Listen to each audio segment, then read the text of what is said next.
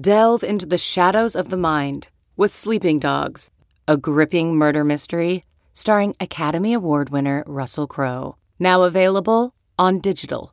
Crowe portrays an ex-homicide detective unraveling a brutal murder he can't recall. Uncovering secrets from his past, he learns a chilling truth. It's best to let sleeping dogs lie. Visit sleepingdogsmovie.com/Wondery to watch Sleeping Dogs, now on digital. That's sleepingdogsmovie.com/Wondery. Fill her up. You're listening to the Gas Digital Network.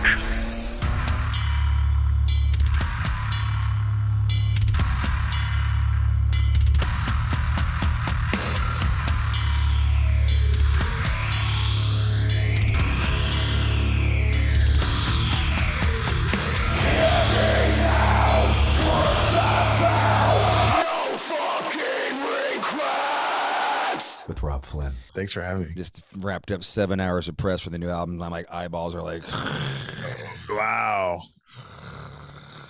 And then on to your own I'm thing. maybe a little loopy today, but I feel like I'm here. No, that's all good. I feel it.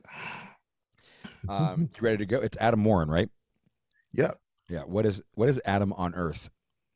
Adam on Earth is like my landing brand for like my profiles for like my Twitch, my YouTube, and pretty much everything is Adam on Earth. Yeah. Okay, cool. Yeah. I just wanted to make sure that I had it all right. Yeah. All right. Adam Warren, how you doing, man? I'm good. Thanks for having me. What space headquarters are we at right now? I like your This is the transition from being a video game collector for 7 years into true adulthood. So it's a condensed now stream studio. Awesome. No, I like it. This is where you do all your like vocal stuff too, right? Yeah, just right from here, right there, the streaming, everything. Dude, I gotta say, you become kind of a bit of an Instagram Reels superstar here lately. Like your fucking videos, like.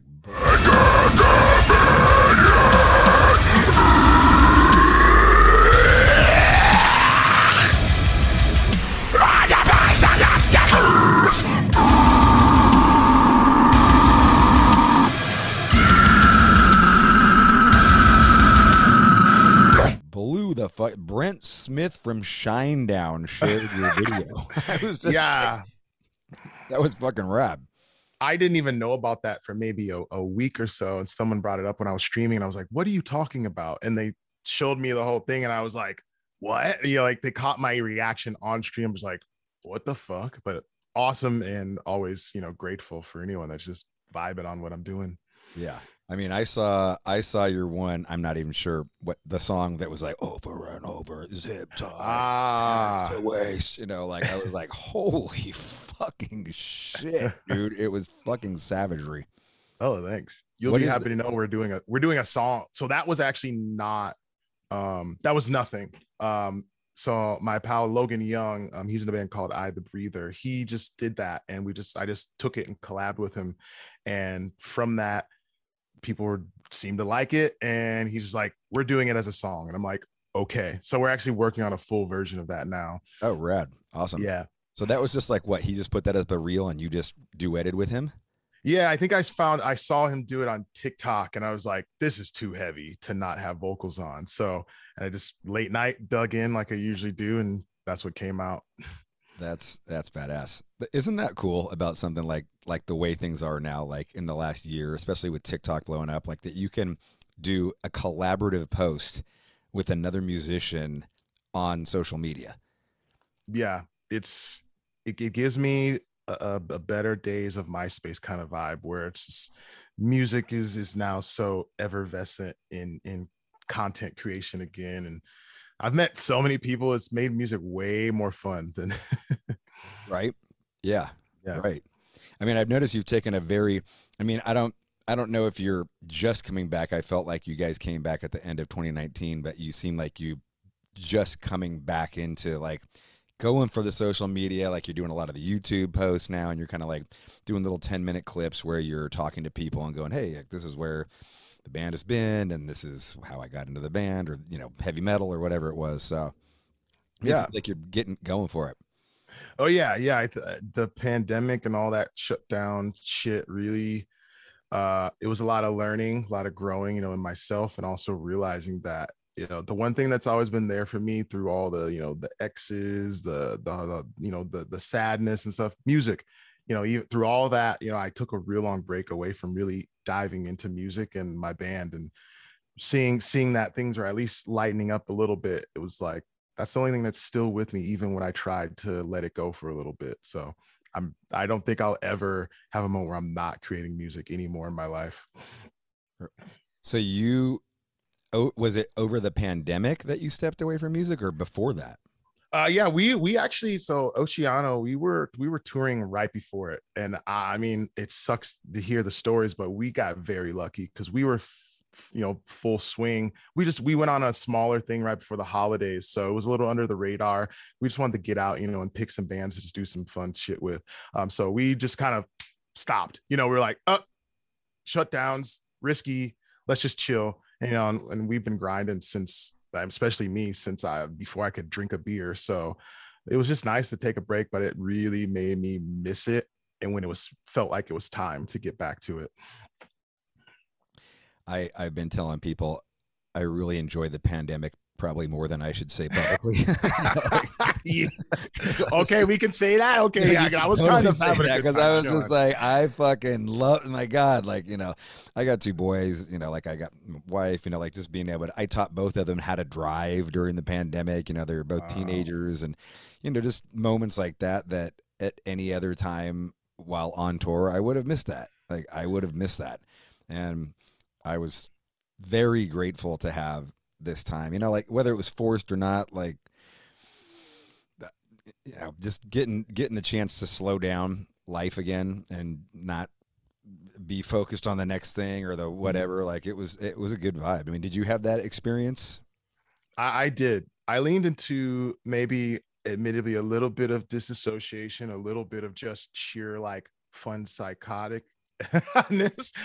So I was actually doing a whole ass character.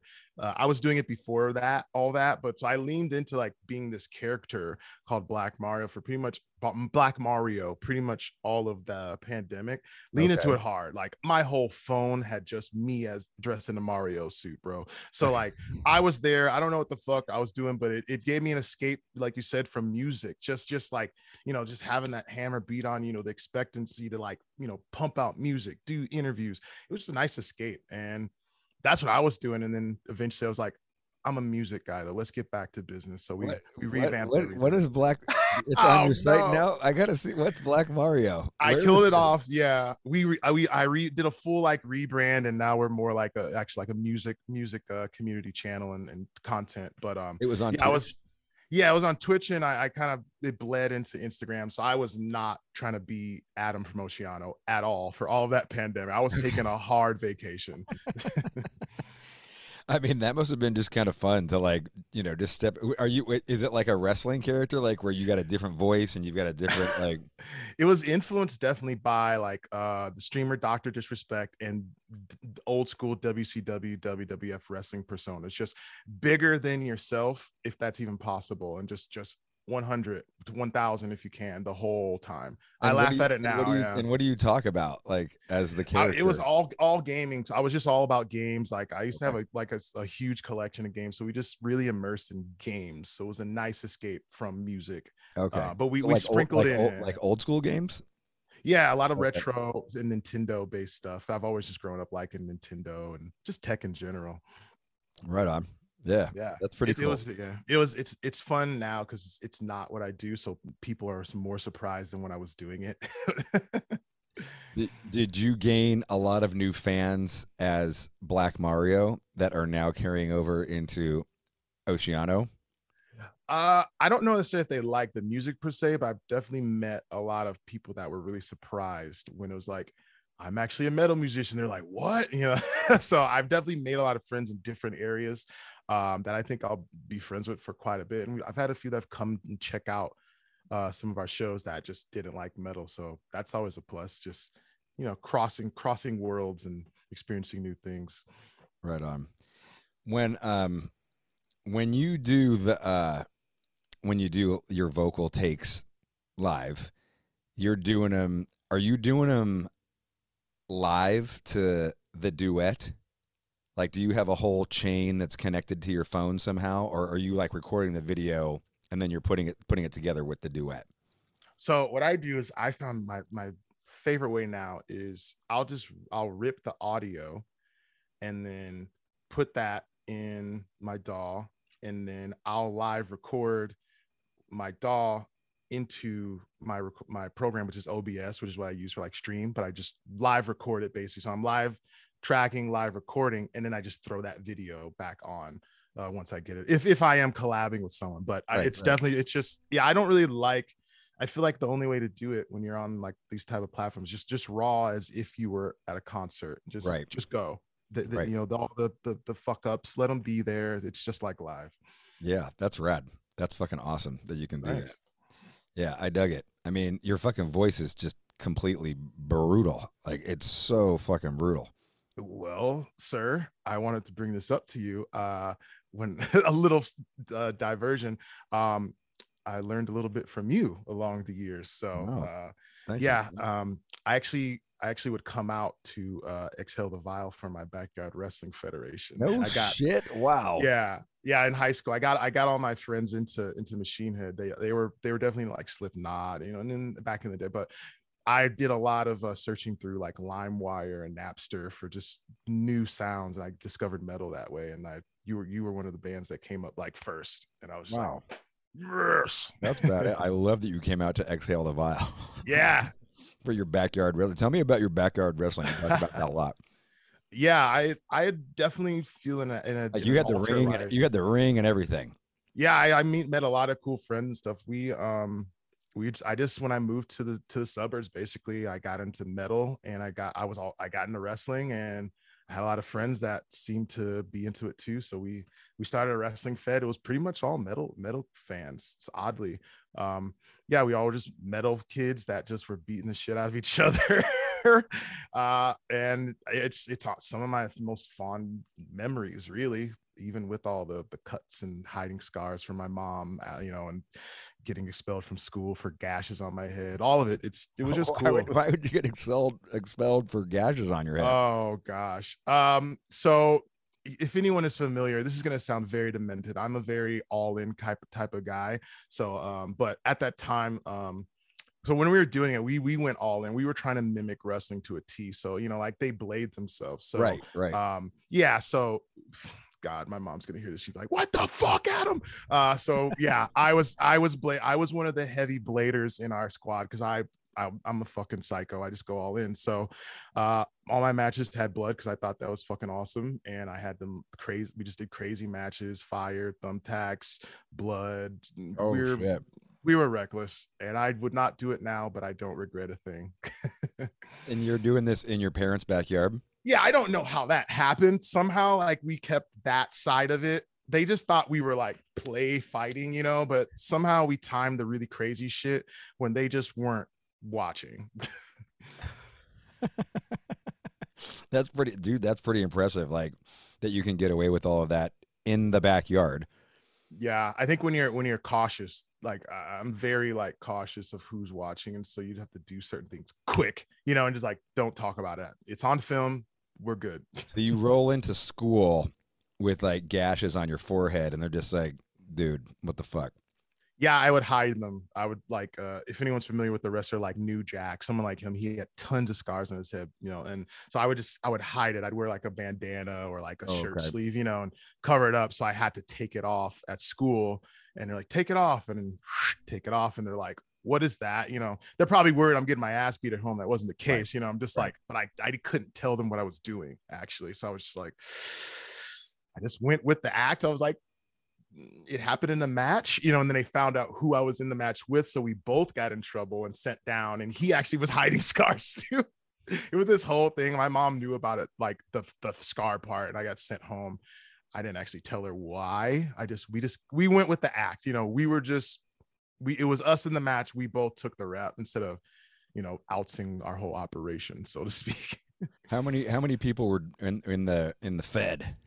I think like we had a lot, probably like 15 that were consistent, Okay. but we had a good list of in and outs, and some that weren't really athletic. I would get them to do like, like the manager role or something like that, or play like the TM. So it was really inclusive. I tried to have fun with anyone that was a fan of, wrestling and music. Just everyone's welcome. So it was our own little community. Did you have like bikini chicks who came out and like between the rounds or anything? No, I'm surprised. No one tried to get their like partners or anybody to do anything like that. I'm surprised that wasn't ever involved in it. But no, good thing we didn't talk earlier, because I probably would be trying to do it. No, good stuff, man. You guys got some new stuff coming up, right? Like you got a new record you're working on, and yeah, we're in a matter of like 2 days. It went from we're gonna take it slow and see how things roll into the next year, maybe an even clearer year, to we're going full force. So we just announced a tour. It's more, in my eyes, something to acknowledge the fact that we were gone for maybe a little longer than even we would have thought we would be, and just get the excitement back. But pretty much in my head, right after we do those dates, we have like 9 to 10 dates and some festivals, then we go into the good stuff. And I don't want to spoil that, but the full thing that everyone's been asking for is definitely coming. New music. I have a lot of singles I want to drop. The full thing, we're gonna really reward everyone who's waited for us this long.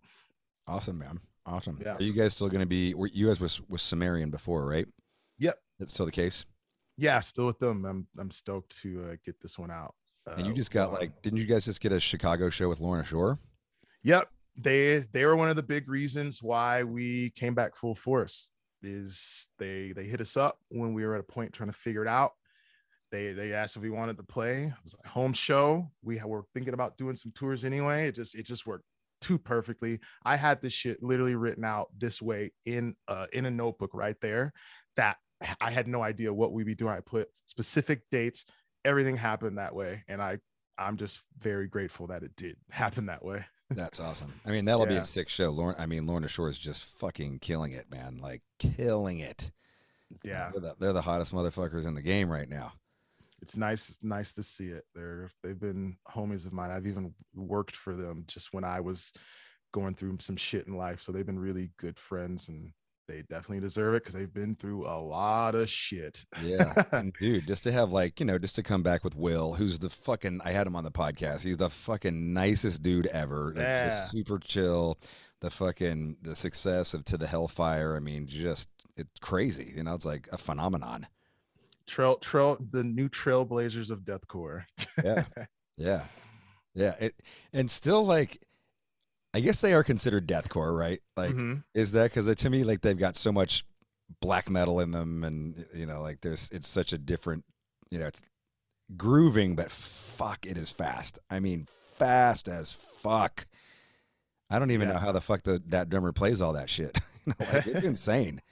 Yeah, I think you're right. It's almost sometimes feels like when bands start somewhere, they that genre kind of follows them, but they might not really even identify with that anymore based on their sound. I feel that's where Lorna is. When you really listen to it, it's something else now. It has its roots there, but it's something else. Those breakdowns are deathcore for sure, but like the fucking other little melodic bits and the little classical symphony bits, like it's wild stuff. I dig it, man. Yeah, it's huge. Really cool. A huge thing for and it's kind of exciting to see a new band come out like that, like, and not that they're a new band, but like it seems like they're a new band, like it came out of fucking nowhere, and then it was just like bam, like that shit was in my feed like 100 times when I was like, what is going on with this fucking it's all I'm seeing is fucking Lorna Shore. Like it just exploded. Undeniable. Yeah. I wanted to talk to you. I know CarMax is putting peace of mind back in car shopping by putting you in the driver's seat to find a ride that's right for you. Because at CarMax, we believe you shouldn't just settle for a car. You should love your car. That's why every car we sell is CarMax certified quality, so you can be sure with upfront pricing that's the same for every customer. So don't settle. Find love at first drive and start shopping now at CarMax.com. CarMax, the way car buying should be. That you guys toured with Black Dahlia Murder back in the day, and the metal community's been reeling from the shocking, passing away of Trevor. And I was just wondering, like, what your experience touring with him, hanging with him, if you have any stories, like if, what Black Dahlia meant to you or anything like that. Wow. I got it. For me, it was, I just had him on the podcast like 4 or 5 months ago, and he was, he really opened up about his depression. He really opened up about being, he had been doing ketamine therapy, and which sounded crazy to me because I've done ketamine, back in like New York City with vision disorder. And basically, like, it's horse tranquilizer, and like I just remember being paralyzed at a bar, like I can't move. But he said that it was helping him, and I just, I don't know what you thought of it or like what happened, if you guys, how many times your paths crossed, but, share some stories if you got some. Oh yeah. I've had a lot of people close to me die in the last leading up until touring. So one of my close friends, my stepdad and Trevor, and all influential people. So it's rad that you asked that. And so thinking about Trevor, I definitely, from I guess dealing with this already, I realized, as far as for me, I got to fucking go and do it in their honor. So along the way, it really was a saddening thing to hear about Trevor dying. That's just another homie that's, on the back, and you got to do it bigger for them. So as far as Trevor, I actually was recording a cover of a Dahlia song, a short little something. And it just felt so right. Doing it, knowing, there's a full moon. The song talks about the full moon. I actually happened to pull out my Black Dahlia zip up from the tour we did. So Trevor's a big influence for me, because the moment I heard Black Dahlia Murder, which was the first album and Hollowed, I was just like, that's got to be two guys. That's got to be two people on the mic. There's no way. I just was set. And when I realized it wasn't, I was like, that's how it's fucking done. And I was, from that moment on, after I heard Trevor's vocals, like, my biggest goal is to have range and also have two distinct sounds that if you didn't look, it could be two different people. That was always something that Trevor influenced along the way. It's been a big thing for me. His lyrics as well are amazing. I was like, in my opinion, he's just, as far as what he does, he's an amazing storyteller. And I think his attention to the craft of lyricism blended with quality vocal performance it's unmatched. It's unmatched, and it's something that I've always utilized as my goalpost for where I need to be with what I do. Yeah, hell of a front man too, right? Like, yeah, very very lovable. Like, he was a very lovable dude up there. I think he's seeing him perform and meeting him, and that band as a whole, even they make it, again, I think, okay for like the younger generation to realize, like, you can smile, you can have fun while you're at a metal show. Like, it's not all like that, this is supposed to be fun. We're supposed to interact. We're supposed to talk, engage each other. He always broke that fourth wall, I think. And that's something I've been taking notes from his approach the whole way through. Did you guys ever get completely shit-faced one night? I've definitely drank him. If you know his personality, he as far as I remember, he's always had people around him. He's a guy you wanted to hang around. So it was always, man, I tried to respect the fact that he's a guy that everyone wants to hang around with. But we definitely did. And one of my most honored memories is the first time we toured with them on Summer Slaughter. They made it a fucking, like, get them on the bus after a show. They're like, get Oceano on the bus, get them on the bus. And they couldn't get us. Well, get at them. They were like, oh, I was like, fuck, like, the Kings are asking for my presence. I must go there. And, you know what happens after that. So we hopped on the bus and raged, and the rest is history. I'm pretty sure they were like, it's okay, you can be late, you know, like you're gonna be late, but it's okay because we're gonna be late too because we're partying. So let's go. That's rad. What was there drink of choice? Do you remember what you were drinking that night? Are you drinking whiskey? Are you drinking vodka? Why do I have a feeling it was damn, it's been so long. Everyone Jameson. Yeah, that sounds about right. They're big dudes, right? Jameson, just you look around, no, it's Jameson. That's what we're drinking. Nice. You have such a high voice. For some reason, I was expecting your voice to be like, "Oh, dude," like as you're talking. What's up, man? I don't even know how you get that low. It's so fucking amazing, man. Like it's fucking brutal. It's lows have always been something that I've obsessed over. I know a lot of people like them, but I'm more of a metalcore kid, I think, more than anything. So I always love the bands that would hit the lows, and the bands that were hitting lows, I try and go lower. That was always my thing. I just was obsessed with that sound. I don't know why. And that became one of the things I like really focused on honing throughout the years. You know what Brent Smith said when he reposted your thing that I thought was kind of interesting? He said, "Great technique." Oh, yeah. And I was like, I wonder what, like, do you have a technique? Is there a technique that is he seeing something like a vocal instructor would see that maybe like a regular dumb metalhead like me wouldn't? He might even have to tell me. I do recognize a few techniques that might be a little different. I've noticed I don't really rely so much. I think a lot of vocalists coming up lately rely on a lot of like tongue placement to be lodged in a specific place.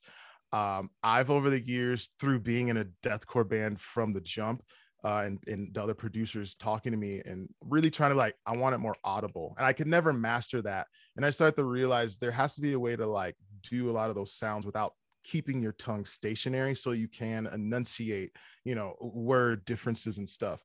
And I've just tried to focus on that because I feel to an extent I've gotten the lows down. Now we need to get them to be a little bit more audible, just the same as like a mid-range or a high would be.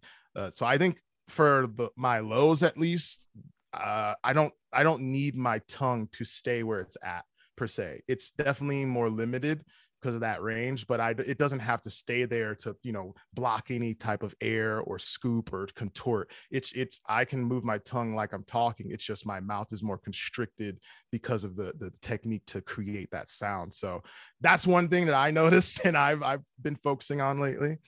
Cool. Yeah. I know I talked to a couple of death metal singers and they're like, I drink a lot of milk and eat a lot of cheese, and it does something to like get the like the spit or the what I get. I was like, okay.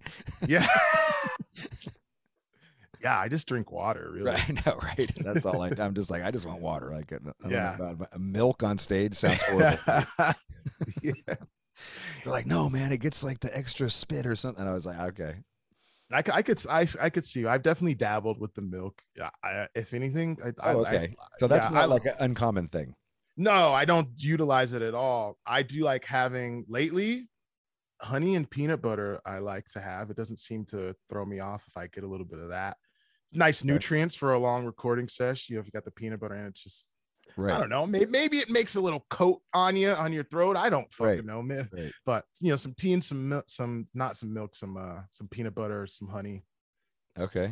When you're live though, you're just drinking water. Usually just water. I don't even like drinking water during my set. I don't like the. Maybe I'm just weird and superstitious. I feel like that temperature change unless it's really warm. Okay. Like, you know how sometimes a stage water can be a little more room temp lukewarm, but you're all fucking hot. I don't like that shock of drinking like cool water. So I usually just don't bother unless it's absolutely necessary. Do you ever drink alcohol on stage? Oh boy. Definitely hella copious amounts before in the past. Furthermore, probably not. I'm kind of growing into maybe like being a weirdo, having like a glass of wine before I go on stage, just to chillax a little bit, but right. Not the same as when I was younger. Oh God.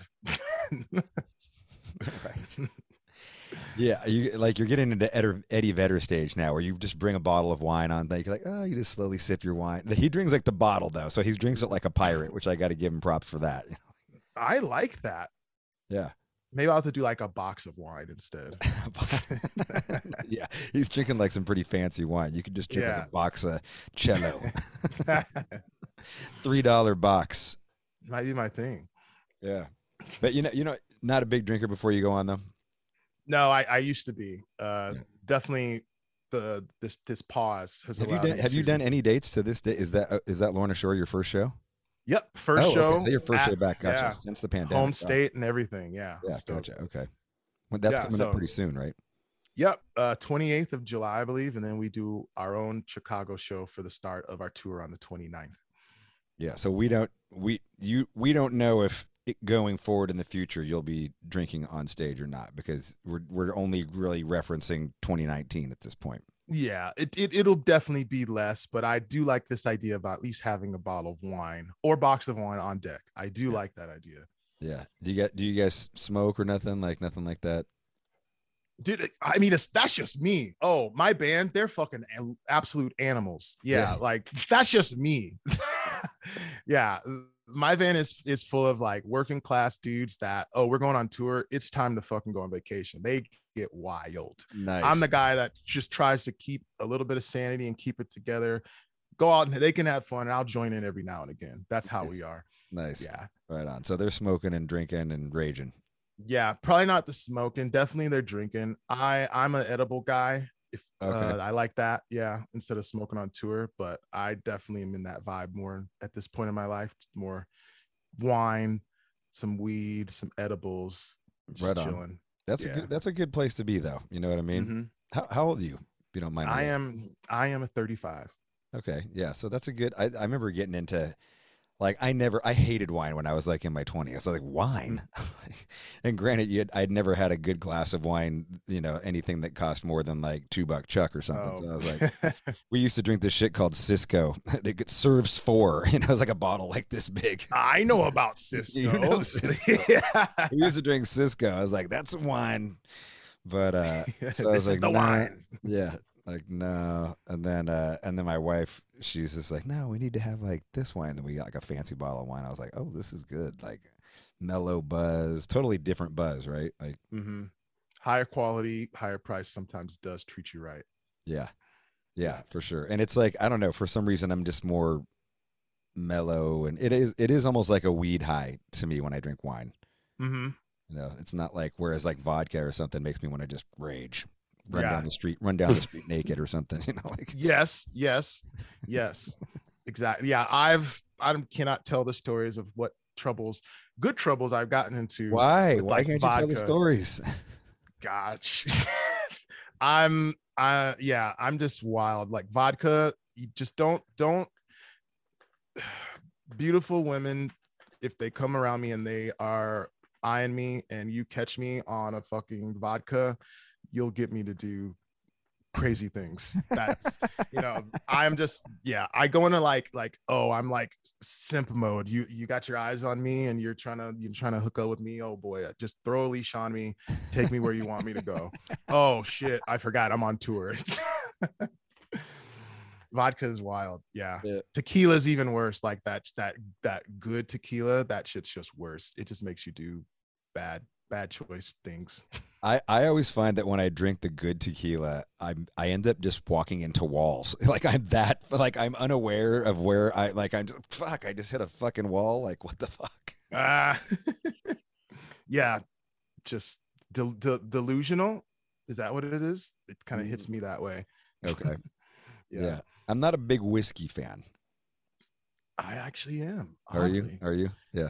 Both just the road, just a lot of touring musicians really just before tour I didn't drink at all really, and a lot of touring musicians, both bottom of the shelf and top of the shelf whiskeys seem to just be the thing that the greats wanted to drink, and I'm not gonna say no,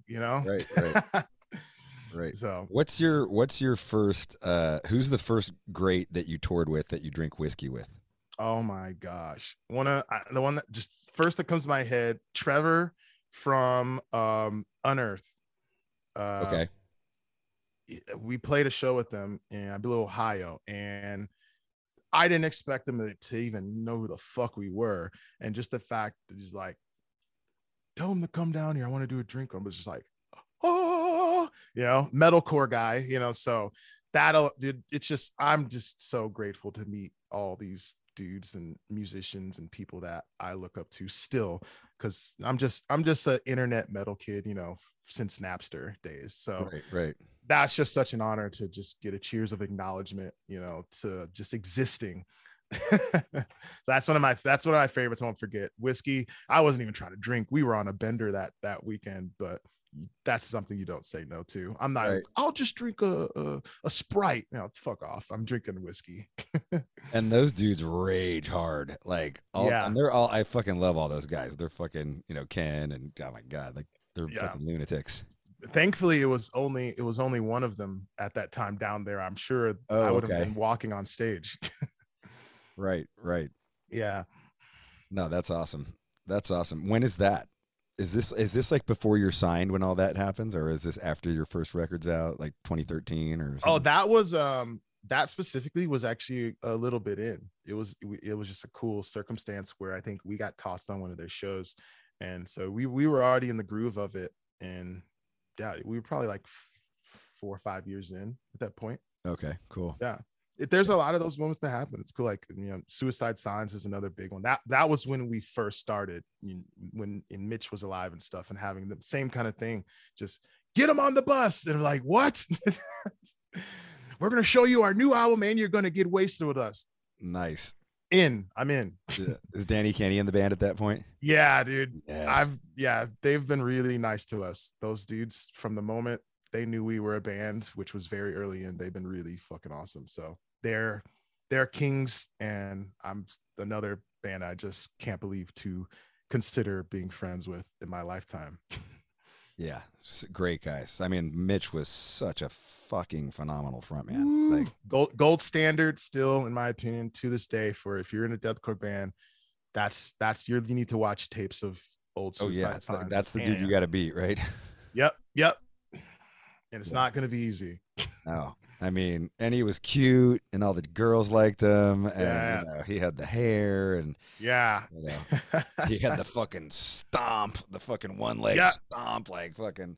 Anytime I see that stomp, I'm like, oh, you got that, you did that for Mitch. That's all good though. He was just such a.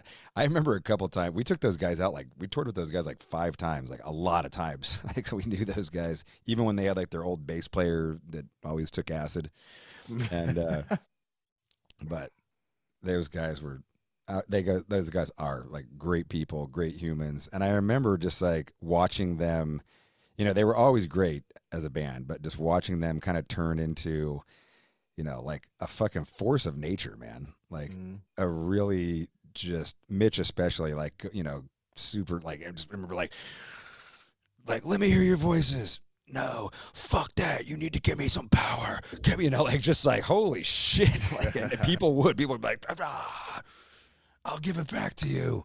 It was exciting to watch, man. It was such a fucking sad thing, Yeah, they need to make an action figure of Mitch. Right. I don't think they have. They need to with the stomp action and all that stage stomp action. Comes with stomp action. Yeah. Truly immortalize him. That would be sick. That would be totally sick. You guys toured together, I bet, back in the day. We did. So interesting. We did a lot of shows with Suicide Silence when Mitch was in the band, and then after that, we did do some tours with Suicide. But we've always been connected. Mitch, the moment we met, they went out of their way to make sure we were on their Chicago show, which is Oceano's home base. So we always linked up in certain ways. Unfortunately, we had to drop a tour. It was one of the last tours I think they did with Mitch in Europe. We had to drop that one, but that would have been it. I wish that we could have done it, but we never got to tour with them with Mitch in the band, as far as I remember. But plenty of shows, festivals, all of that stuff, all that. And they've all. Okay, picture this. It's Friday afternoon when a thought hits you. I can spend another weekend doing the same old whatever, or I can hop into my all-new Hyundai Santa Fe and hit the road. With available H-Track all-wheel drive and 3-row seating, my whole family can head deep into the wild. Conquer the weekend in the all-new Hyundai Santa Fe. Visit HyundaiUSA.com or call 562-314-4603 for more details. Hyundai, there's joy in every journey. Always recognized us, and that's always great. Eddie from All Shall Perish, I think he's, he had some big shoes to fill, and, he's a great guy, man. Great singer, great dude. He smashes live too. When we toured with him in, I was like, wow, he can hit something at least familiar to what Mitch, I think, it was doing, but also Eddie's got his own thing too, his own vibe. So I feel like he does those old songs justice, in my opinion. And totally. When he does his Suicide Silence, it's just perfect. Yeah. I was friends with him from the All Shall Perish days. I love second record, man. I was just fucking crazy about it. And it's just so, like stabbing the fucking, I'm brain farting because I've done 7 hours of interviews today. So stabbing to dissimulate. I can't even remember the wording of the songs either. But, I might know what I'm talking about. But they were great, man. Such a it's cool that a lot of people still have very fond memories of All Shall Perish. No one will let it go. That no one will accept that band is gone. No one will say they're gone. And everyone's, even myself included, like, they're not gone. Just give it time. Yeah, I think that I still see Ben every once in a while. Ben Prince merch for me, so like I'll talk about like what he's up to. Shout out to We Need Merch; they do a great job. I'm familiar with We Need Merch. Definitely, much love to them. Yeah. What take me back to growing up. You grew up in Chicago area. Is that where you grew up? Yeah, lots of the OG Chicago heads will be like, Oceano's not from Chicago. They're from the burbs. But I am from Chicago. So my family is from Chicago. And eventually my mom moved into the burbs. And so I was bouncing in and out of like Chicago or the burbs pretty much as I grew up. So originally from Chicago, then got into the burbs. I personally like the burbs more. And that's how I got into Oceano, was through. What part of Chicago? Like decent part, rough part? So I lived in an area called Evergreen Park. You're frozen here for some reason. Am I frozen? Yeah. It's a good image to be frozen on, but oh gosh. Let me try and reset. Is that okay? Cool. Killer. So yeah, I grew up in Chicago. It's a town called Evergreen Park. So that's where I grew up. I guess when I got into metal, when that whole process began, moving out of Chicago, I moved to Evergreen Park, and it's right on the edge of Chicago. So that was the start of, I guess, suburban life for me. But it's very, really, I would go to like, my haircuts would be in Chicago, basically. Right. So it's right on the border of what you consider Chicago. I'd ride my bike downtown with friends all the time and stuff. So that's where I grew up for the most of my life through high school. But before that, just bouncing all around in Chicago. I've actually lived in Georgia for a bit when I was way younger too. But originally Chicago is my home base. Were your parents together, or were you kind of going back and forth between mom and dad? Yeah. So my mom moved to Georgia after my mom and dad got a divorce. And then so I was bouncing back and forth. So I'd stay with my dad in Chicago, in areas like Hyde Park, if anyone knows that area. He lived like around like the Lakeshore and stuff. So bouncing between Georgia and Chicago for a bit, and then moving back to Chicago with my mom. And then when she remarried, that's when we got into Evergreen Park. And that's when I started all the craziness, the music, all the chaos, the metal and the backyard wrestling, the sports, all that stuff kind of started there. What was Georgia like? What part of Georgia? I don't remember the areas like off the top. I was like probably pretty somewhere between 7 and 10. Yeah. But they were right outside of Atlanta. I know that for sure. I went to like a little bit of elementary school, like probably 3 years of elementary school there. So it was right outside of Atlanta. We'd go to underground Atlanta all the time. I remember that. So we weren't far away from the city. There's things going back there now on tour that I do recognize a little bit. So I know that I wasn't too far from downtown. Do you, are you listening to music then? Are you like, what are you into? Are you into like collecting stuff, or like as a kid, like what's your vibe? What are you into? Yeah, as a kid and even now, I've always been like collecting things, and I don't know why, just always collecting things that I'm passionate about, whether it be big or small. So when I was younger and really finding myself and my personality and what I was into, music, I had a shit ton of CDs, like crazy amounts. That was a big pride of mine. It's just being well up to date on metal, especially at that time. So like even in Georgia, like you were like up on metal and stuff. Oh, in Georgia? No, I didn't listen to music at all. I just fucking went outside and ran around in the woods and fucking stole like nudie magazines from Kroger and shit with my friends and ding dong ditched and left shit on doorsteps. Like I was around like badass kids, you know, like I was the one that was like not doing the things, but I was part of it. Okay. Yeah. That's what I was doing. Leaving shit bags on people's front doors. Hey, they were creative. I had to applaud them for that. These were new things for me. I was just like a good kid, coming from Chicago. Right. You're just like, wow, you motherfuckers you're insane. Yeah. I'm with it. Ding dong ditch. Ding dong ditch with a poop bag on the front porch. They were they really were taking it to the next level. Yeah. Classic. I think they were mixing up the flaming poop bag with the ding dong ditch. You know, we're young, so I think they were mixing those two up. Okay. And they just blended it together. Let's leave them a surprise, not on fire because that's arson, but just ring the doorbell. No harm, no foul. Right. What kind of foul? That's hilarious. I remember. I know people don't think that's funny either, too. And I remember my dad always tells me this story. I don't remember this at all, but apparently when I was like 2 or 3 years old, I went and just took a shit on the neighbor's front porch as a 2 or 3 year old kid. I don't know why I did this. I have zero recollection of it. But my dad was like, the whole family was like, "What the fuck?" And like all super pissed, and like they're like, "Dude, what? It's fucking 3 years old. Like, give him a break." Yeah, we can't do that anymore, but I definitely would try.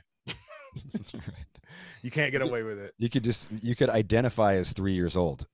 Yeah. It's like I'm identifying as 3 years old, so like don't be mad at me. No harm. So you go back to Chicago, and then that's when you start getting into what kind of metal do you start getting into? Is this like 2000? Is this like Slipknot type of like Cold Chamber, or, like I don't know, Roadrunner stuff or something? Yeah, the best I can time it out was right when I got into middle school. So what's that, like 6th, 7th grade, right about there. Yep. That's when I became exposed to a lot of things at once: Slipknot, Limp Bizkit, Korn, 9 Inch Nails, Godsmack, a lot of shit, just boom, boom, boom, boom, boom. Because all these different kids, all these different people. It's my first friend group, that I made, and Slipknot stood out first. That's what initiated I like metal. And from there, my stepdad had a computer. That's when I got on like Napster, LimeWire, just finding anything I could. From there, so that's when like Killswitch, Machine Head, Hatebreed, Sepultura, on and on and on. That's where that all came from. Just getting good. And you didn't listen to any music before that, huh? No, I didn't listen to rap. I do like rap and R&B now a lot, but it was just seemed like the norm. And I've always been kind of like against the grain. Okay. So I was like, this is extreme. Like your mom didn't listen to any of that or anything? She did, yeah. My mom listened to like I guess a lot of stuff. Definitely more like R&B. When they had like a lot of the R&B like super groups, like the Guy and Gal like R&B groups. Right. She listened to a lot of stuff like that. So I do like that and grew up around that. And a lot of old school like Al Green with my grandma and all that stuff. So I do like it. I never found a true love for it until as I got older. But metal was like the first thing that I was like, this is my energy, just fucking intense. Yeah, that's rad. Yeah, it's funny, we kind of have a similar story in that sense, in that I didn't get into metal until about that same age as well, or even rock until that same age, because my parents were crazy into R&B, like all shit, Chaka Khan and Earth, Wind and Fire and the Commodores. And so like that's what I like. All my early musical memories are like that, like R&B funk type stuff. And then the Happy Beatles, like my dad wouldn't listen to the hippie Beatles, but he'd listen to the Happy Beatles. So it was like, I Want to Hold Your Hand, and that kind of shit. Yeah. Yeah. And then like somewhere, I don't know, along the way, one of my buddies played me Sgt. Pepper's, and I was just like, what is this? I was like, this is weird and drugged out sounding. You know, different. And it was kind of like, and that was kind of the beginning of the end. Yeah, my gateway was Green Day on the radio at my grandma's. That at least looking back, that confirmed that I liked harder music. Like I heard that or something. It was the song, I think it was Walking Contradiction. That shit was just like always on. I don't know why. Yeah, and I heard it multiple times and I was like, I like this. Yeah. Nice. Did you ever own any Green Day records? Did you like go pick up the record at some point? I never did. I don't know what my deal was. It really was just until I got into metal where it really pushed me to get a little bit more hands-on with, you know, immersing in music for some reason. And I guess Slipknot being that first band to see, that hit me, you know, like being just a kid that loved cartoons, weird creative stuff, just seeing that's like, oh, that's a sick band, you know, like they're doing something different. I'm here. Oh, so you were into cartoons and stuff. Oh yeah, I'm into anything that I think is cool, which I think a lot of people will agree is cool. Yeah, I like cartoons growing up a lot. What was your jams? All the like the old school X-Men on Fox Kids, Batman the animated series, and if you want, like, we don't count them as cartoons, but you know, the kid shows like Power Rangers, all the obscure stuff like Big Bad Beetleborg, Street Sharks. I love Cowboys and Moo Mesa. Like I know all about that shit because lots of it actually connects to video games too. Okay. Yeah. Right on. Mm-hmm. Yeah, that's rad. So that was like what I was trying to think, like it's at that young of an age, you had to have been into something, you know, like. Yeah, I was into everything. I collected Beanie Babies for a bit. I collected yo-yos. I collected digital pets. Everything that I've ever gotten into, I've just fucking gone into it deeply, sometimes obsessively. It really had Pokemon cards back in the day, like right. Yeah, everything that like they wanted kids to get into, I probably got into it a little bit. And the Pokemon, I swear to God, like I didn't care about Pokemon when I was younger because I was kind of older by the time it came out. But my kids, like I could just see the genius of why Pokemon. Like my kids, like they had to get them all, and they, you know, even the song is like collect them all or catch them all or whatever it is. Yeah, gotta catch them all, Pokemon. That the moment I remember watching the VHS, it was almost like a Pokemon propaganda VHS that just got you up to date with everything. And it just, my friend was like, you got to come over, we're gonna watch this. And it was just like, dude, that shit is like dark magic or something. What they devised with that from the jump is just crazy. It really, it's fucking genius. You know, like it's really something like bands could model themselves. Yeah, because the propaganda was the perfect word for it that you just said right there. Yeah, no, that's cool. So then you get into metal and do you instantly like, I want to be in a band, or you just like, I want to start going to shows or? Yeah, the when I got into heavy music pretty quickly, local shows were a big part of it all. Just didn't have any interest to be in a band. I just knew I wanted to be there for the experience. So me and my friends, we were always going to local shows like every weekend. And if it wasn't a local show, then it was like a bigger show downtown. I remember like skipping school or ditching school early to go see Bleeding Through at the old Bottom Lounge in Chicago. Oh, shit. I'm so grateful for when I got in. Like I saw Avenged Sevenfold before they blew the fuck up and were on MTV. Like all those bands that, you know, are doing so much crazy shit. We were there. I still have the tickets. You know, God forbid, I've seen them with Chimera and Full Blown Chaos. I came in at a very great time. Tour. I saw that. You did? Yeah, that was a good. Yeah, that was a good tour. Oh, that was a good show. Yeah, that's when I came. We were just any show that came through with the money that we had at the time. We were trying to go there for all those bands. I remember Ozfest when you had I think like God forbid, Bleeding Through, Walls of Jericho. All those bands were on it all at once. It was like the metalcore bands are finally breaking in. Yeah, it was so cool to see that with all the bands that had established themselves. That was one of my favorite memories of just like wasting all my money on one day. So worth it. Right. I love This Is Love, This Is Murderous. That record is so goddamn heavy. It's so good. They were such a cool band too. Like Brandon Chiapetti's sick. Yeah. You can look absolutely hard as fuck on stage and still be a little bummed about shit and sing about it. And when you look like Brandon Chiappetti, ain't no one gonna say shit to you. You can put all the eyeliner and eyeshadow on you want to. Yes. And you're like, you're still badass. Yeah, that dude is tight. That's another big vocal influence, especially on the stage presence side of it. Oh yeah, awesome. Yeah. Awesome. Yeah. I was just texting with him the other day. I sent him a Misfits, this fucking thing I found on TikTok called Misfits Mondays, which it breaks down all these crazy backstories of the Misfits. And he's a huge Misfits fan. So I was like, dude, I thought of you when I saw this. That's sweet. Yeah.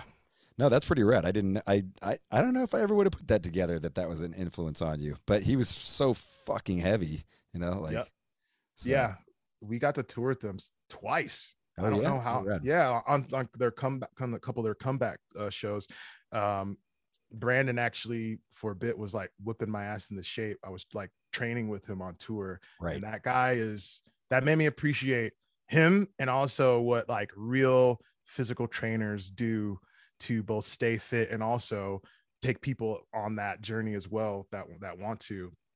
That was like the best shape I've ever been on tour for only like maybe 3 weeks of doing it.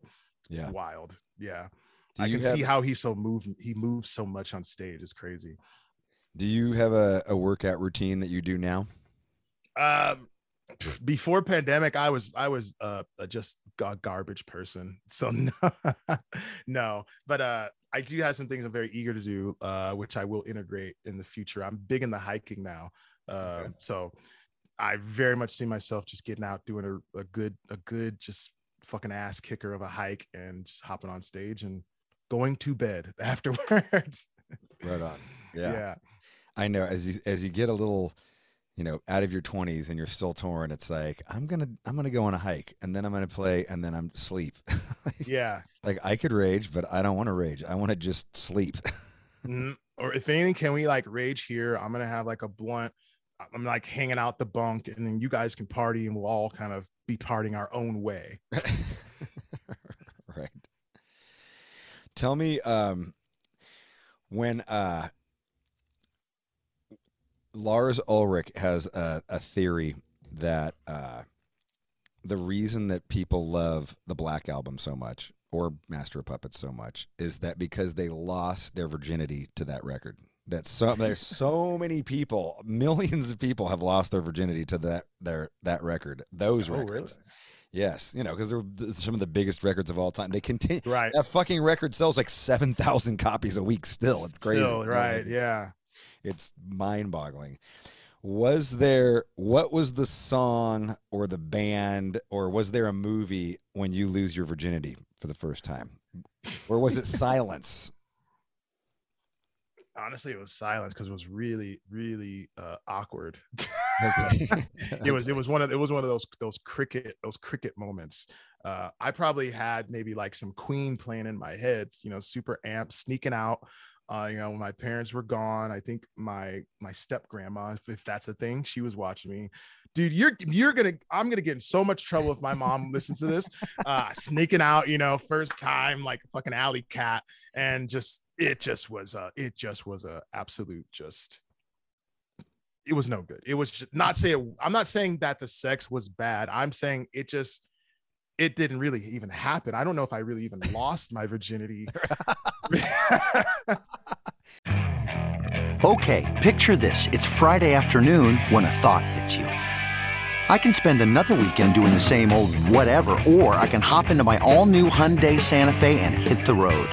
With available H-Track all-wheel drive and 3-row seating, my whole family can head deep into the wild. Conquer the weekend in the all-new Hyundai Santa Fe.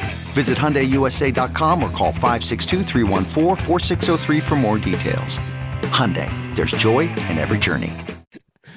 It was an illusion. Yeah, it was kind of just like, yeah, I think I really just tried to forget it and let's just make the next one that and just keep pushing forward. So is the next time, is there any music playing?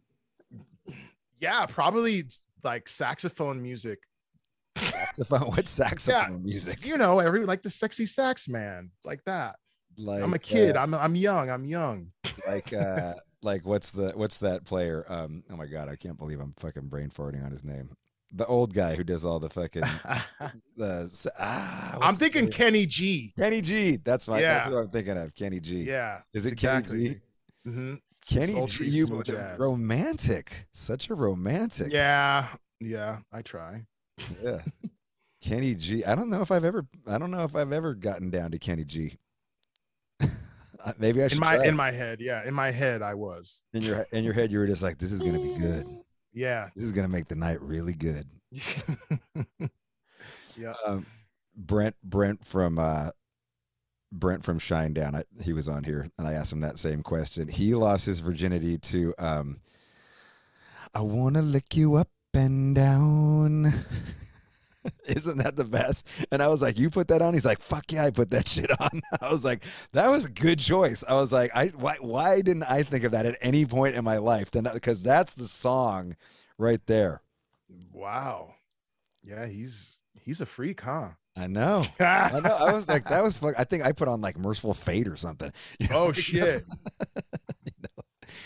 But I want to lick you up and down. I forget what the name of the song is, but everybody knows that hook. So yeah, I didn't expect that one. Right. So that's never been played at any point. No. Okay. Deftones, probably as far as heavy stuff, I've become a fan and acceptor of. At some point, if you are a metal fan and you like sex, Deftones will probably pop up on the playlist. It probably will. Yeah. Yeah. That's some good. The chicks, like, they hear Chino's voice and they're like, yeah, he's moaning, and you're like, okay, we can see where he's gonna go. Some couples owe a lot to Chino. There's probably a lot of babies made to. It's kind of baby making music at times. I didn't get it at first, and then someone really just sat me down with it and really helped my perspective in many ways on it. And I was like, okay, I get it now. Right. Yeah. What's your introduction to Deftones? Like the first album or some of those early records? I've always been around it because a lot of metal dudes love that band, and they definitely deserve the respect and love they get. I was just coming at a weird point with my metal journey because I was really looking for just aggressive all the time in every song. That's where I was. No singing, no nothing. And so as I eventually got opened up to more music and different styles of heavy music, that's when I started to open up more. A lot of dudes I've toured with, after a show, they want something heavy. I feel like they go to Deftones because you can get some heavy, but you can also get lighter stuff. So I was exposed to it mostly just chilling in the van, a lot of people playing it and absorbing it over time. New albums would come out and everyone would be stoked on it, playing it. So Diamond Eyes was the first one I was like, all right. Oh, I'm in. I like it. I really understood it. I was really looking for different types of heavy music too at that time. So that one really opened me up, and there's a lot of heavy fucking songs in there too. That might be my favorite Deftones record. Yeah. Like that record is a all-time classic in their catalog, in my opinion. Like it's top to bottom, like really fucking really good. Yeah. I've gotten to listen to that one especially a lot. A lot of people were stoked on that one. Right on, man. When do you get into, so you get, your first band was called, I want to say it was called Otis. I don't know if I heard that right. Yeah. Is that, am I saying that right? Yeah, you're right. It's spelled O. I don't know why they did it this way. It was capital O, lowercase d, I, S. They did this weird spelling, and I don't know why they did it, but it was you had to spell it that way. That was the thing. I don't know why. But yeah, so it's called Otis, and that was like, it was really just me experimenting with what metal was, experimenting with my voice and everything. Just really the first time. I've never been in a band at all. Never. And does somebody see something in you and go, hey, you should sing for my band? or do you go, I'm gonna be a singer now? I loved doing like singing to music as just a casual thing, no investment. And I happened to have a voicemail, and it was me screaming on it just because. And so Yeah. And so my friend was coming over to my birthday going away party for college. And that was the moment. She's like, you need to be in my bands. You should try out. And that's all he left. He was supposed to call about times and coming over. And he's just like, you need to be in my band. And then I was like, wait, but what about the party, bro? So that was like that was the first of it. It was really just that he heard my voice and they needed a vocalist and they wanted to try me out. Went over, tried out. That was it. Wow. Yeah. What? Yeah, because you got like a wrestling scholarship or something, right? Like you were going to like all through. So in high school, you're doing backyard wrestling as well as wrestling for high school team. Yep. Yeah, I was doing pretty good with that. I mean, you must have been doing really a fucking scholarship, dude. Like that's killing it. Yeah. I don't know what the fuck my problem is. I gave it away for music, but I don't regret it. Yeah, that was my plan. My mom had a deal with me actually that if I'd finish college and it didn't necessarily matter, she wasn't particular, just finish college, get a degree, and I can do the wrestling. And if I want to, after I finish, then she'll pay for my wrestling training. So that was the deal. And so I actually pulled out from that deal because I just joined the band right before college, and all I wanted to do was just go back home to jam, play shows and stuff. So I was just like, it's time for something new, and I just gave it up. Oh, so you never went to college? I did, okay, but I gave up wrestling. I still went for a while, but I stopped. I actually declined for the scholarship and all that stuff. I wrestled a few matches and I was training preseason. We did a few tournaments and stuff, but I was just like, I want to do music, and I just stop. Yeah. And then your mom's furious with you, I'm sure. Like your mom is so mad at you because you got a scholarship and you're like, I'm gonna go do a death metal band or a death metal band. I never, like, you really made me think about it right now, how knowing now as an adult how probably you'd look at that like, what are you doing? You had it all, but yeah, she wasn't as pissed as I would have expected. Okay. But I think she knew through all the things I have been doing in my life, if I'm obsessed with it, and that shows, I'm not going to do anything but at least work hard to get it to a point where, I'm safe, I'm comfortable, and I can survive, and keep going from there. Sky's the limit. So it was more to me a pivot than giving up something that would have been my life. It was more just a pivot into something else. Was that you're already in Oceano at that point, or is this still in? This is still local band, Otis, and I had another band, Eyes of a Killer. That was the shift, and then after that, I don't know, crumbled, I guess. Then that's when Oceano came into the picture. So I was in a sense a free agent, already not doing college anymore, just working a job and then going to shows and making friends. And I made same kind of thing. Hey, we need a vocalist. We like what you're doing. Come try out. Same situation again with Oceano. Had you guys played shows together, Oceano and Otis or Eyes of a Killer? Yeah, I think I did get Oceano on one show. I was kind of the person to bring Oceano. They were like a Northwest Burb band. That's what I don't know, we call it. Northwest Burbs of Chicago. They were up there. I was South Side. So Oceano was doing their own thing up north, and I found out about them somehow, and I was like, all right, this is sick. And so we got them down and we started to integrate Oceano and a lot of the northern Chicago bands into the South Side scene. And that's how we created this huge scene of people that everyone knew each other for a long time because of that. Just getting some of those North bands to come down, and they hooked us up with shows to come up. And then I joined Oceano, being like a South Side scene kid. That was when it all just kind of blended. It was really cool, really cool. When you play your first show, do you have funny memories of it? Like, does it just go by in a blur? Are you like totally nervous? Do you forget all your lyrics? Do you have any of those like first show experiences, like where you're not, First show with Oceano is with Otis. Oh gosh, the first show of my local ever. First ever show. Yeah, I was super nervous for that because people knew me. You know, I was a kid going to shows in the pits and stuff. So that was even scarier because it's like, oh boy, if I really blow this, then they're gonna let me know, or they're just gonna walk out. Because this just a coffee house, really. You know, they could just go and get a glass of water and it wouldn't look like anything. Right. So I was very, very nervous, but thankfully, it was nice to come and start it off with a band that didn't take themselves really seriously at all. You know, so we were serious musicians, but as far as the band's presence and what we were doing on stage, we didn't take ourselves seriously. So I was probably the most serious person on stage when I joined the band. Okay. But everyone played great. We had a drummer that was in like a grindcore thrash band. So, you know, we had good musicians across the board from different styles. So, but very lighthearted entry into live performance for me. Oceano's already been going and had another singer, right? At that point? Yeah. When you joined.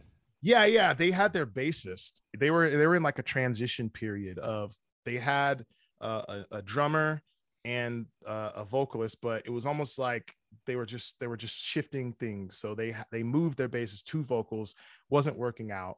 And at the time, our guitarist Jeremy, we just were talking and friends, and he asked me to try out because they wanted to, I guess, get someone who could handle it better and do what they wanted, which is surely was going more into that like death metal influence of stuff, because they weren't really Oceano was, no matter what anyone thinks, no offense to the old guys if they're listening, Oceano was not a serious band until I think the point when Jeremy, the OG member, got myself, another dude, Andy. Eventually we changed drummers. You know, when we released our first album, that was like the first go of Oceano being like, we're serious. You know, we were doing regional tours before the album came out. We were taking it very seriously at that point. So it was a lot of rebuilding when I joined the band. Okay. Yeah. I mean, those must have been good times, you know, like you're doing your first tours, your first, you know, craziness. And I'm sure you're playing to 50 people on some nights, and maybe other shows are like 200 or 300 people. And you're like, this is the best shit ever. Either way, I still very much try my best to always remember and appreciate the big and the small shows, because some of the best shows, one of my favorite shows is the fact we play like 5 people, and that's including girlfriends and the bands. So it's mostly bands and girlfriends, and we got paid in a case of PBR.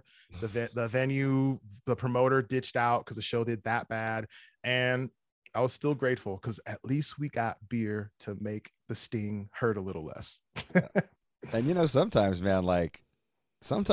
if those 50 people are up for it, like it can be like one of the best shows you've ever played. Yeah. Like if they're just out of their minds, like it don't matter. Like it's still fun. Yeah. You know, or you can play to 5,000 people that literally just stare at you for the entire time, and it fucking sucks. Like, yeah. Because there's nothing to get from them. Yeah. It feels like the smaller shows sometimes like, hey, we're both here. Let's make this even more fun for the people that didn't come. So they regret it even more. I gotta say, it's pretty good. It's pretty open-minded of 3 white boys to bring in a black deathcore singer. I don't know what the fuck I don't know what anyone was doing, myself included.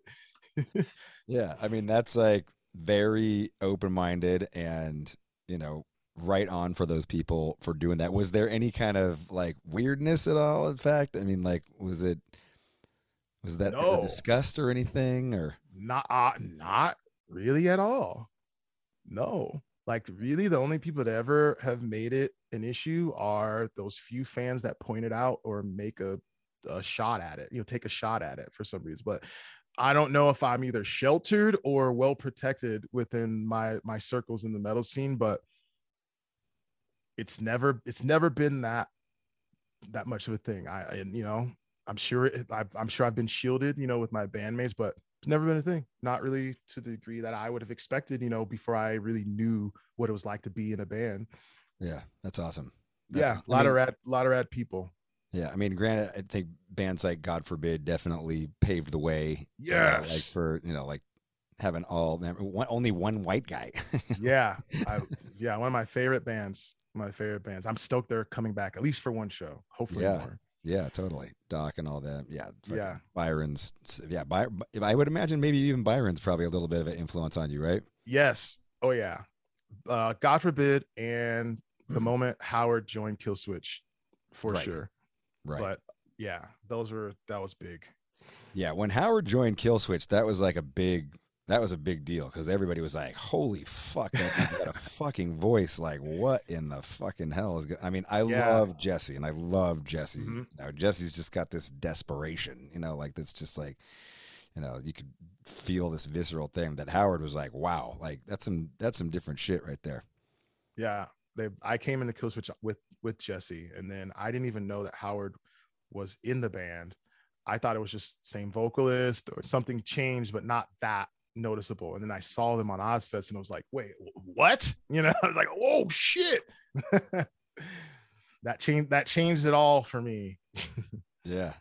No, and he's great. Have you met him? No. I'm very patient. I'm sure that the universe will have it happen when it's ready to. Maybe when I'm a little bit less of a fanboy like now, because I would have just been like, oh my God, let me tell you everything. You're why I'm here. Like now I'm chill. I'd be like, yeah, let's have some wine. Yeah. I got some edibles. Yeah. I got some edibles. It was very hard. It's the same with Doc from God Forbid, like being on his show, meeting him in person, like that even is the same thing. I'm just like, chill out, bro. Like they're just like you, literally. Yeah. Doc's the best. Doc's great, man.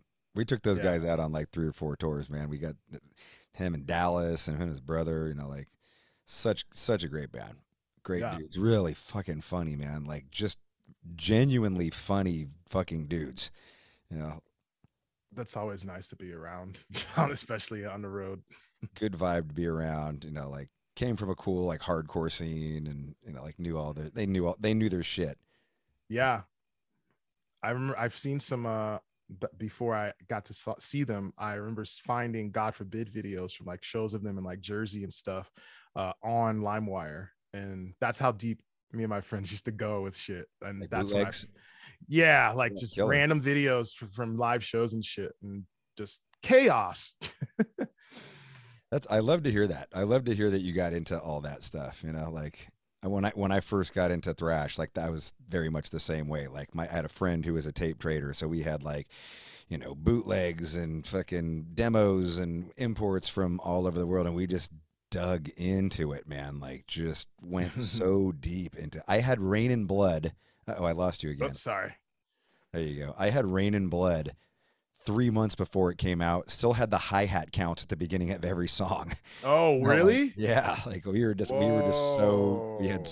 little connection of just getting shit. And it was cool. I mean, to like hear songs on a bootleg before it ever got put out on a record, months before maybe, Yeah. And then it went into video. And then it was like we were watching videos of this kind of shit, so. It's fun to be a part of that journey when you starting out with a band from the early days and just seeing them mature and grow and change and stuff. Right. No, I'm excited for the next chapter that you got, man. Thanks. I really am. Yeah. Thank you. I think you got, Sumerian, I think will do a great job. You got Charlie doing press for you, which is amazing. So yes. Already killing it. Yeah. Yeah. Let me know when you've got stuff to promote and I'll mention it. I mean, I guess we're too early here now, right? Yeah. Yeah. I mean, I can definitely say, I've done a lot of stuff and hinted and given sneak peeks to people that are the most, I think, dedicated to my band. So I can say things. I've for the people that are not as close as maybe watching this, I don't tell people stuff. But yeah, we're full force. We're gonna have an album coming out. We're just, we like theatrics, like that's fun for me. So we definitely have music coming out. People have seen me record all these songs on Twitch.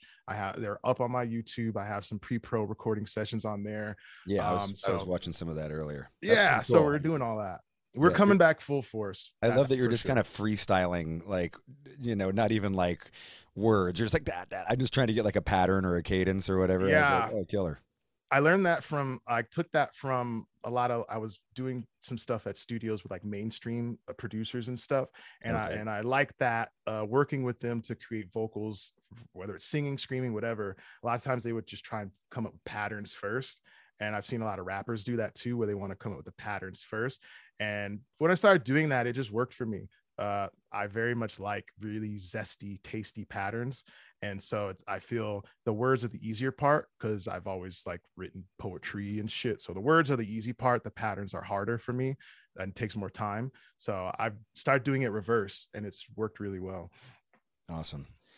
Well, dude, best of luck with everything, man. Thank you. It's been awesome talking to you. I've had a blast. And I can't wait to see more of your absolutely crushing Instagram reels come into my feed and just fucking rip my face off. I'm definitely going to keep it up. That's for sure. So I mean, it seems like it's working, right? Like it's kind of like reconnecting in a way that maybe you even couldn't have, 3-4 years ago. Yeah, I definitely agree. I was very, very happy, just keep it to myself, doing my own thing. And I realized above anything, anything I can do to help and support my band and get the word out is always great. And I've always been that part in my band. So this is like the new era of that. Rad. Well, ladies and gentlemen, there you have it. Adam Warren from the mighty Oceano here on No Fucking Regrets. No fucking regrets. With Rob Flynn. That's hard.